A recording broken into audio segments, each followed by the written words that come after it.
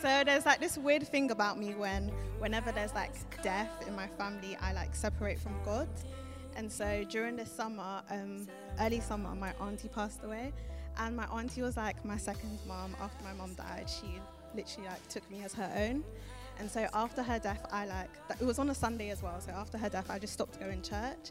And every time I went to my church, it was like I didn't have a community there. Like there was no one there for me. And so I was like, I can't go to church anymore. So throughout the whole summer, I stopped going to church. And sometimes I would go to my friend's church. Sometimes I would go to my church. Sometimes I would just stay at home. And I had a great community outside of church, but I was like, I need a church community. Like, this can't keep happening. So towards the end of the summer, I was like, you need to be serious.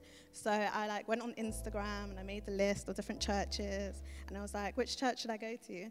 And I had a long list. And then the week after was the Imprint Showcase, which was amazing.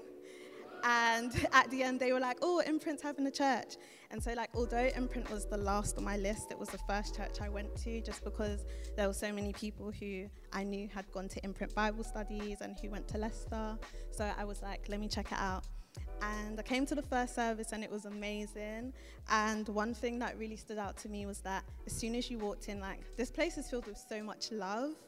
And it's pure love, like it's coming from God. And every single person in this church, they're constantly like outpouring that love. They're giving that love to everyone around them, inside and outside of church. And that really stood out to me. And so like as soon as I came here, my spirit was like, there's going to be a community for you here. Like you're going to find peace here, you're going to find rest here, you're going to find friendship here. And so far I found all of that and more. So we just praise God. Also, I went to Student Hubs, which...